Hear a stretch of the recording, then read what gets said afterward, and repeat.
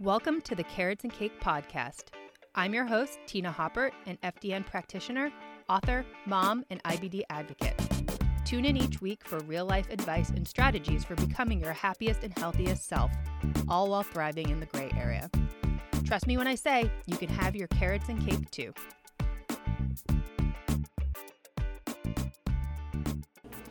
Hey guys, good morning and welcome to our next coffee date. I feel like my head's getting cut off here a little bit.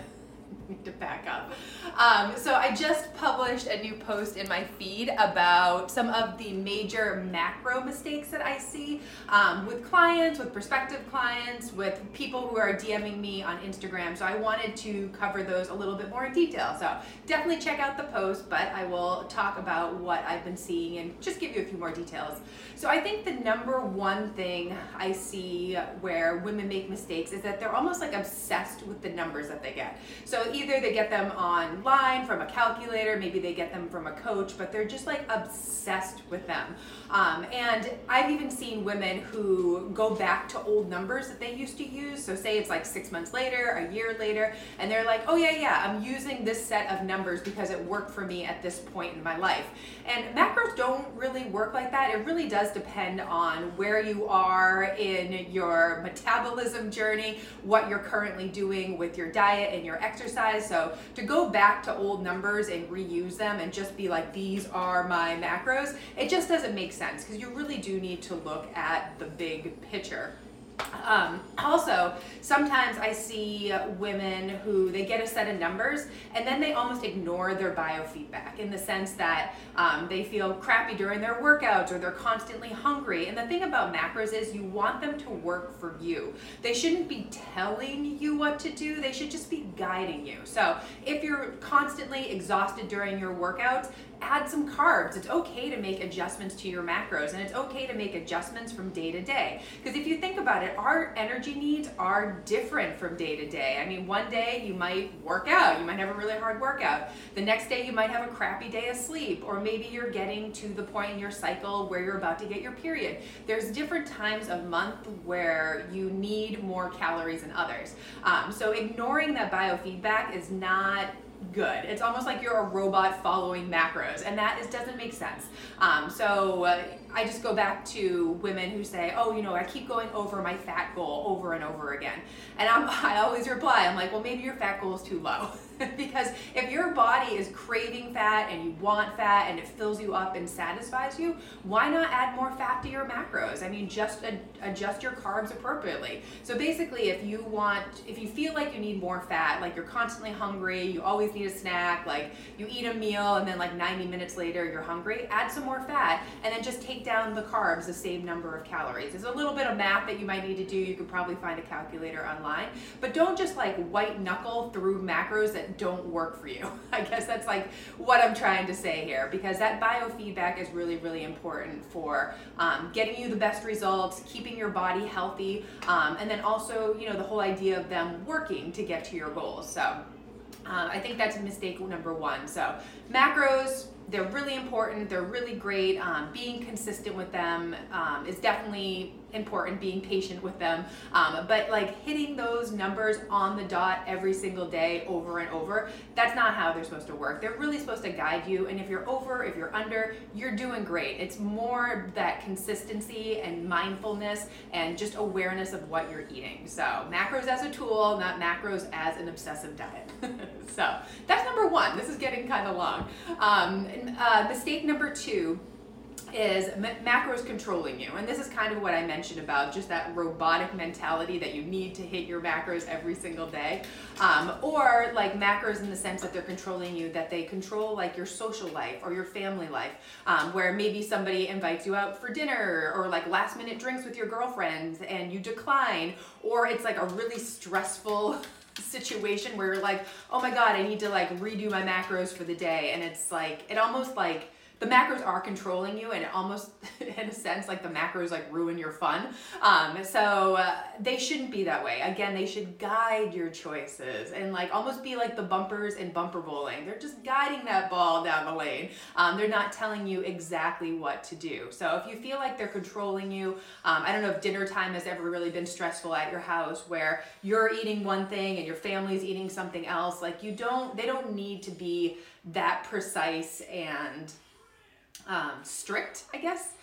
Because, like I said, they are important for helping you get to your goals, but you don't need to hit them on the dot every single day. And the example that I give one-on-one clients a lot is that our packaged food, so if you're eating something out of a box or a package or something like that, that nutrition information on that package can be anywhere from 20 to 25% off. So if you think about it, a lot of those packages, they're just kind of estimates of what you're eating. And then you go into MyFitnessPal, and again, that's a user-generated database. I mean, sure, there's the green checks, which are a little bit more accurate, but a lot of those things in there are estimates. And if you think about how people enter things, they're, rounding up, rounding down. They're not including the 0.5 of something.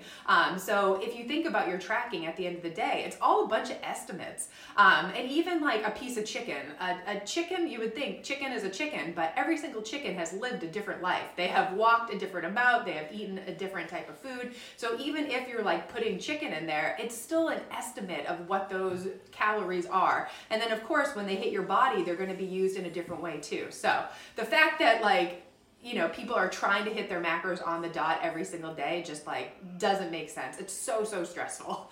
So if you feel like macros are controlling you, it's okay to loosen the reins a little bit. And also just to think outside the box in the sense that maybe macros aren't for you, and that's okay. I mean, we've definitely worked with clients where they start with macros, it ends up being too stressful for them, and then we do something else. You can do like the hand portion sizes. If you Google precision nutrition hand portions, they have a great diagram that you can use as far as portion sizes. You could also just pay attention to how you plan your food on your plate. There's different ones out there. Because again, if macros are too stressful, you feel like you need to hit them on the dot every day to succeed, it could be just really stressful and feel like they are controlling you. All right, so that's number 2. Number 3, this is a lot longer than I thought it was gonna be. I have a lot to say about macros, guys. I've been doing this macro thing for a long time, and I see the good and the bad with macros, so I just wanted to give you some detail. Number 3 is I see women giving up after they've had a bad day, or like they've blown the day out of the water, or they give up because they either don't want to track something or don't know how to track it. And really, this is like your brain protecting you from failure. It's almost like not doing something is better than doing something and failing at it. And if you think about it, like not tracking something doesn't mean it didn't happen. And at the end of the day, macros are really just helping you become more aware of your food choices and helping you figure out if you're able to hit your nutritional bases as far as protein, carbs, and fat. So I always joke about this, like with clients, I'm like, I'd rather have you track that you drank a whole bottle of wine or ate a whole package of Oreos than to pretend like it just didn't happen at all. Because really that is data for you to be like, okay, drinking 4 glasses of wine, that was like a bazillion carbs, and that used up my carbs for the day. And I'd rather have you track it and know mentally that happened for the next time, because that's something that you can learn from. And again, that goes back to the growth versus fixed mindset. Because with the fixed mindset, you're just like, oh, I'm a failure. I drank wine. I blew up my day. Like, why am I even trying to lose weight or trying to track my macros?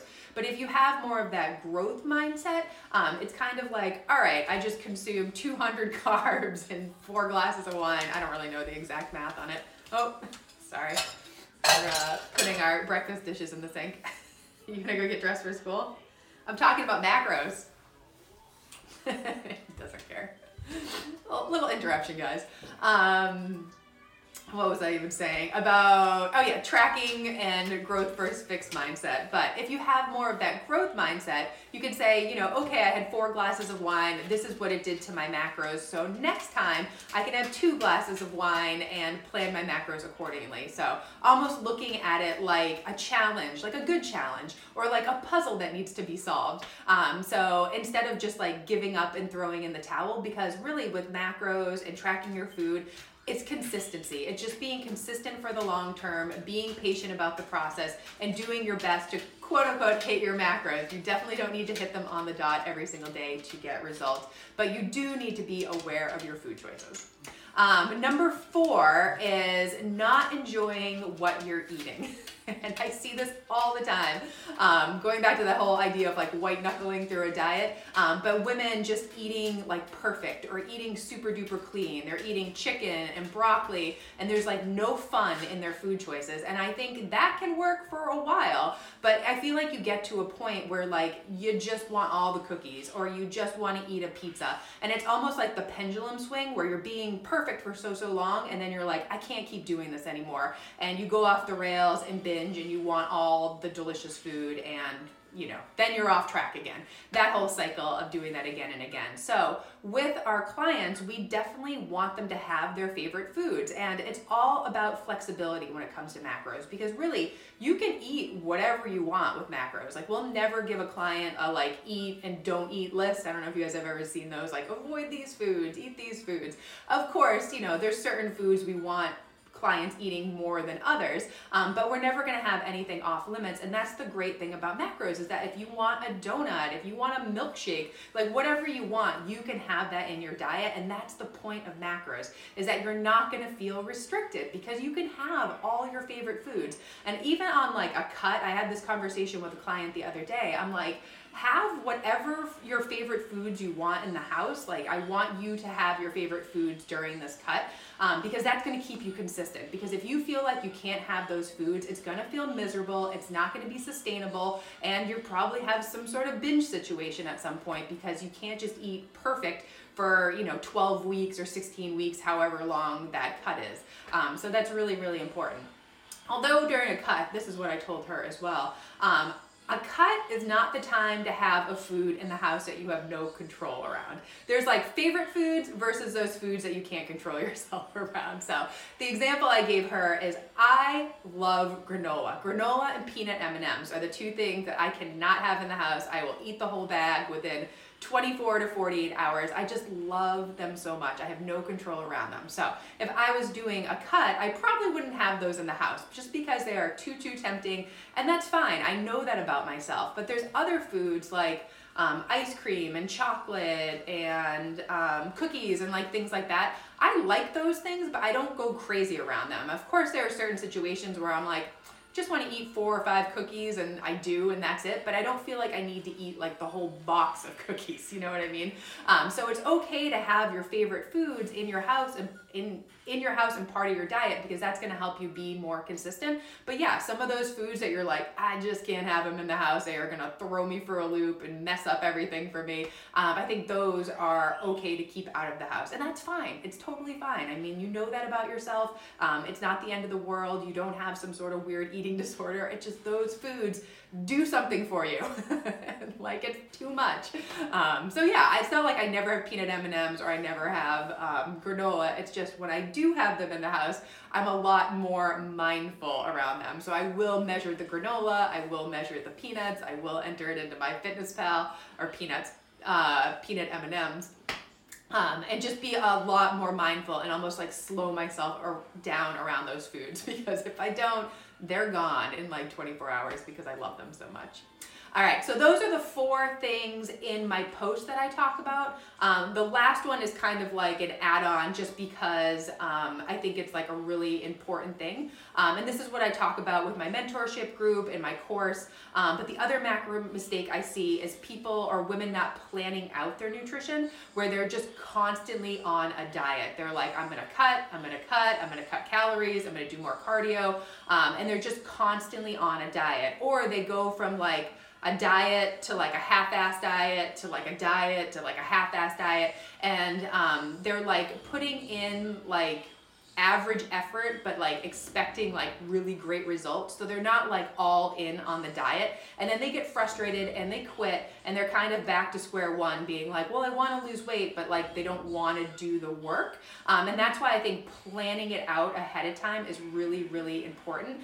Because like I said, a diet should have a start and stop date. So you know exactly what to expect. You know that, 12 weeks of your life is going to be devoted to meal prep and getting to bed on early and tracking your macros macros and being consistent. It's not like a forever thing. It's not like you're spending 6 or 9 months on a diet, because motivation is gonna wane. You're gonna like go to parties and like eat cake and whatever it is. It's going to be just so hard to stay on track.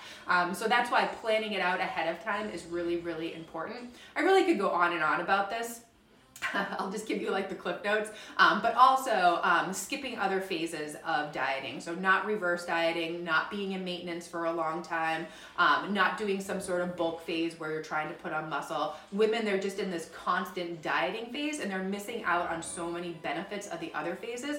And the thing about maintenance is the longer you're in maintenance, like the better results you're gonna get. And I would say at a minimum, you wanna be in maintenance from 4 to 6 months. I'd even say longer. I'd even say like 6 to 9 months is probably like the proper amount of time to be in maintenance, because really you want to be in maintenance for most of your life, because when you want to cut or want to diet, it's going to be that much easier. Your body is in a healthy place, you have room to cut calories, it just really makes things so much easier. Like I have a client now, we have worked together for 6 months. We pretty much had her in maintenance like that whole time. She did a TD reverse with me to start, but then she was just at maintenance. And now her cut calories are like 1950. So she's on a diet under like just 2,000 calories, but she did the work to get her metabolism up. So now she's in a cut. So it's just so much more sustainable when you have calories to eat instead of just like starving yourself. Because if you're cutting at like